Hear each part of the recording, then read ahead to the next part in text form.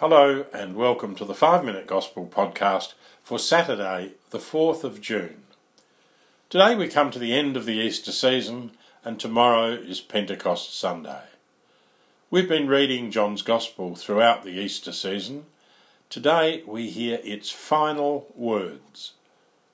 These final words were probably added by a group of John's disciples, speaking about John, the disciple Jesus loved.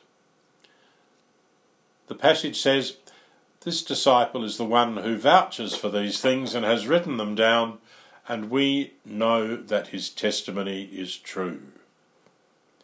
The stage is now set for the coming of the Holy Spirit upon the apostles. Let's think a little more about those final words of this gospel. There were many other things that Jesus did. If all were written down, the world itself, I suppose, would not hold all the books that would have to be written. In the Jubilee Year of Mercy in 2016, Pope Francis seemed to echo those final words of John's Gospel in a homily, where he said, "Not everything was written down. The Gospel of Mercy remains an open book in which the signs of Christ's followers, concrete acts of love and best witness to mercy, continue to be written." Then he said, "We are all called to become living writers of the gospel. We do this," the Pope says, "by practicing the corporal and spiritual works of mercy, which are the hallmarks of the Christian life." We are all called to become living writers of the gospel. Later in the same year, in speaking to priests and religious in Poland for the World Youth Day, Francis repeated the same idea. He said, "It might be said that the Gospel, the living book of God's mercy, that must be continually read and reread, still has many blank pages left." Still has many blank pages left. Then the Pope explained what he meant. He says, "Dear brothers and sisters, each of us holds in his or her heart a very personal page of the book of God's mercy. It's the story of our own calling, the voice of the love that attracted us and transformed our life, leading us to follow him."